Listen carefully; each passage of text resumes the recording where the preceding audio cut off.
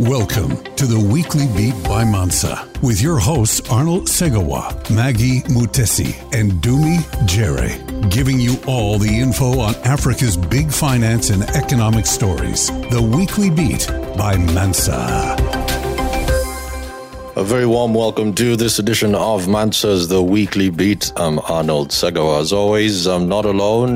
Maggie Mutesi and Dumi Jere joining me. Maggie, how are you doing today? I'm doing fantastic, Arnold. It's good to have you back. We missed you terribly. Good to be back. The prodigal son returns.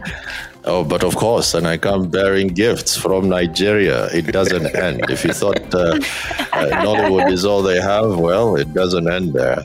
Just a few days ago, we actually heard that Nigeria's Federal Inland Revenue Service recently issued a statement directing banks to freeze all accounts in Nigeria belonging to MultiChoice Nigeria and MultiChoice Africa until it had been able to recover the money. Of course, the taxman is allegedly owed.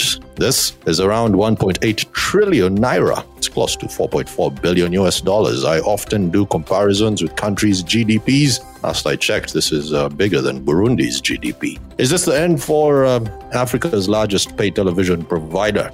Maggie, you do love your television. Just give me a sense of where you see this going for the very beloved MultiChoice. I mean, it doesn't end between Nigeria and South Africa, does it? I actually want to look at it that way.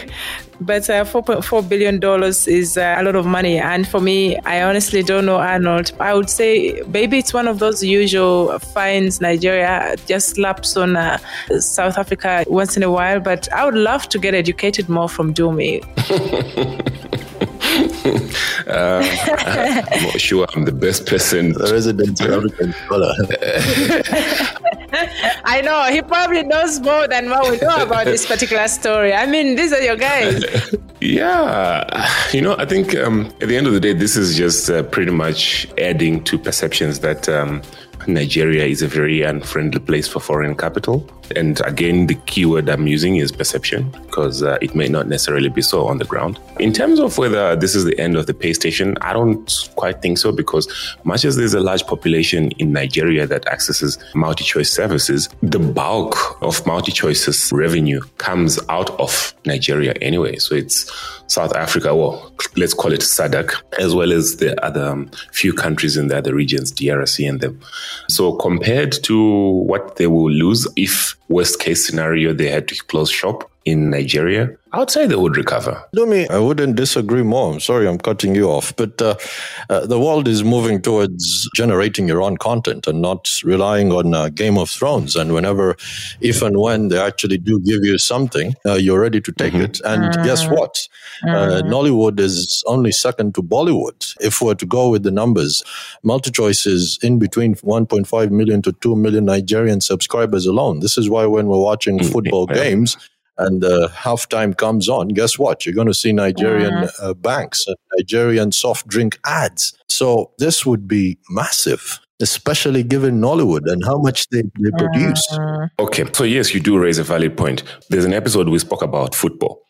And one of the points that we raised was that Nigeria probably has the biggest Arsenal supporters, more than England themselves, right?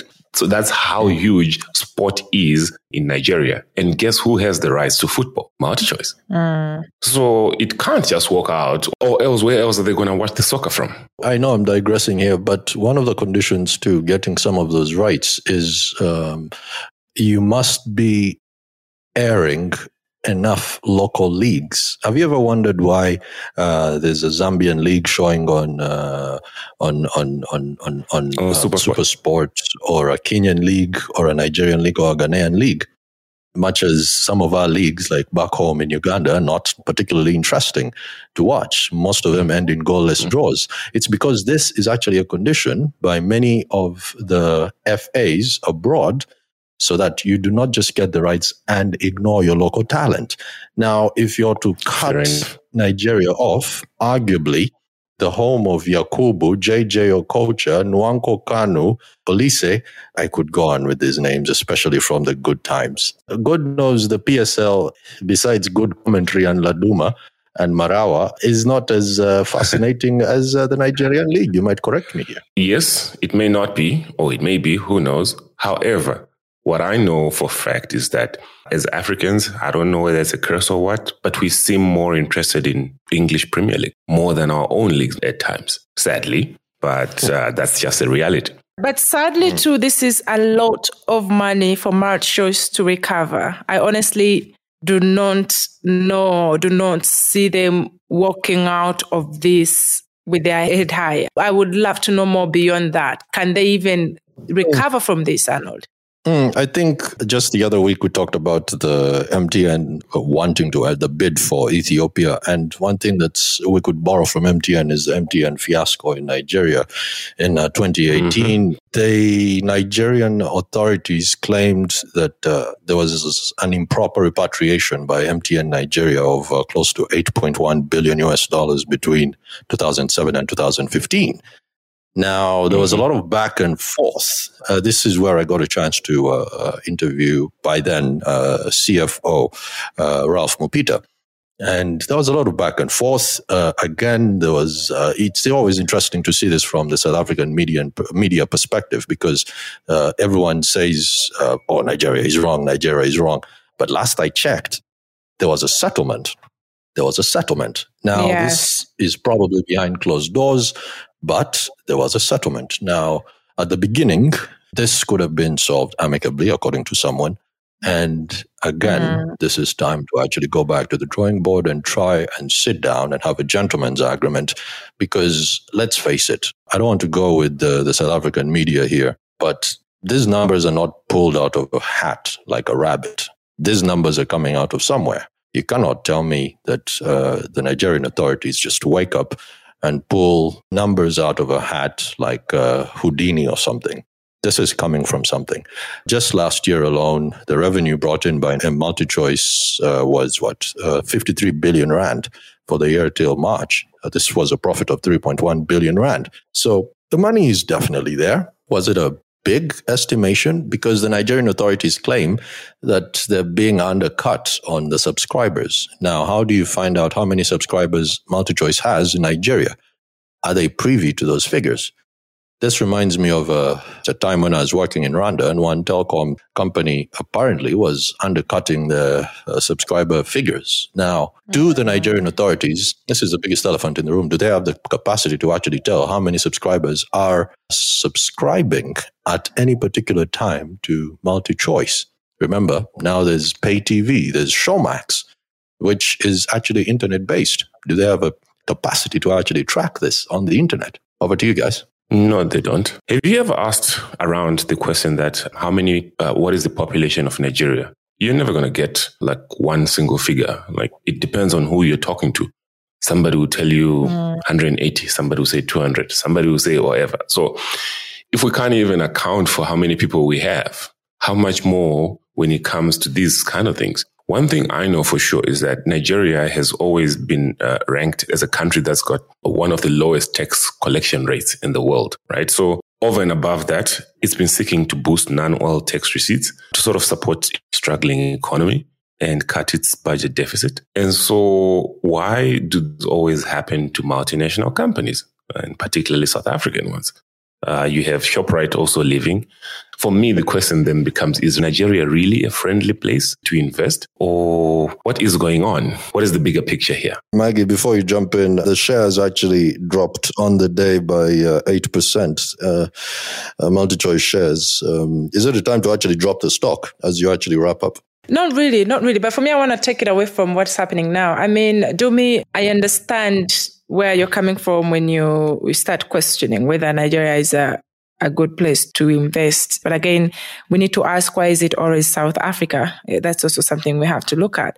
But Nigeria and South Africa, from my understanding, actually are pretty great countries in terms of trade between themselves.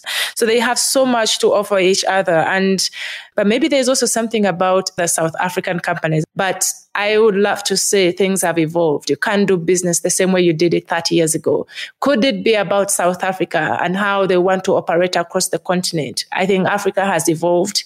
Going back to what Arnold said, we should look at some of these companies from South Africa as well and ask, okay, why are they losing licenses? Why are they being fined all the time? It's something we could question. Look, I don't think it's only South African companies. It's just for now, South African companies are the ones that had gone in and made bigger noises or bigger impact, I guess. But recently we had the public debacle between the Nigerian government and Twitter. And Twitter is not a South African company. Yes, it may not be about money, but sometimes it just feels like Nigeria is doing bully tactics. However, taking a more positive look, at the end of the day, I feel, and in agreement with you, Maggie and Arnold, that amicable solutions, particularly when business and some such kinds of monies are involved, I think amicable resolutions are the way to go. So there's a need for MultiChoice on their part to also engage openly with the Revenue Authority in Nigeria and do that in a transparent and constructive manner.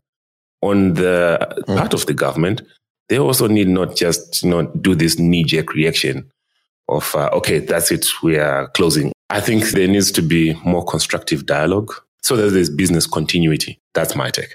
Thank you for that, guys. I want to wrap it up with South African media on covering this particular scenario. I think it's the Daily Maverick. Yes, it is the Daily Maverick. Quote, Showmax and GoTV platforms are by far the biggest paid television provider on the continent, making it lucrative target for authorities looking to plug their big holes that COVID-19 has left in their budgets. End quote. I'm reading this sick as written. Now you might pardon some of the grammar here. I don't know if the editor was on sabbatical that day. This brings for me a big problem because this is still alleged. This is still an ongoing investigation. There's still conversations happening. And for me, this is the beginning and the end of the problem, because if at all journalism is also not doing a good job in portraying some of these issues as neutral and looking at it as an opportunity for the Nigerian authorities, who have not yet been proven otherwise, both parties still have a case to answer.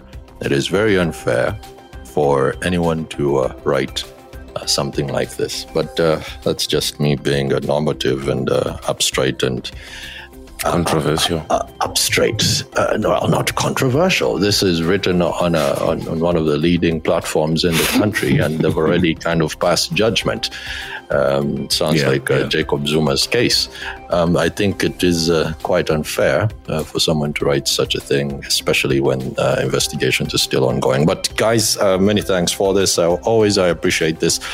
Thank you, Dumi. Thank you, Maggie. If you missed anything in the course of a week, be sure to visit the website Mansa. That's, of course, www.mansamedia.africa. On Twitter, we're at Mansa_media.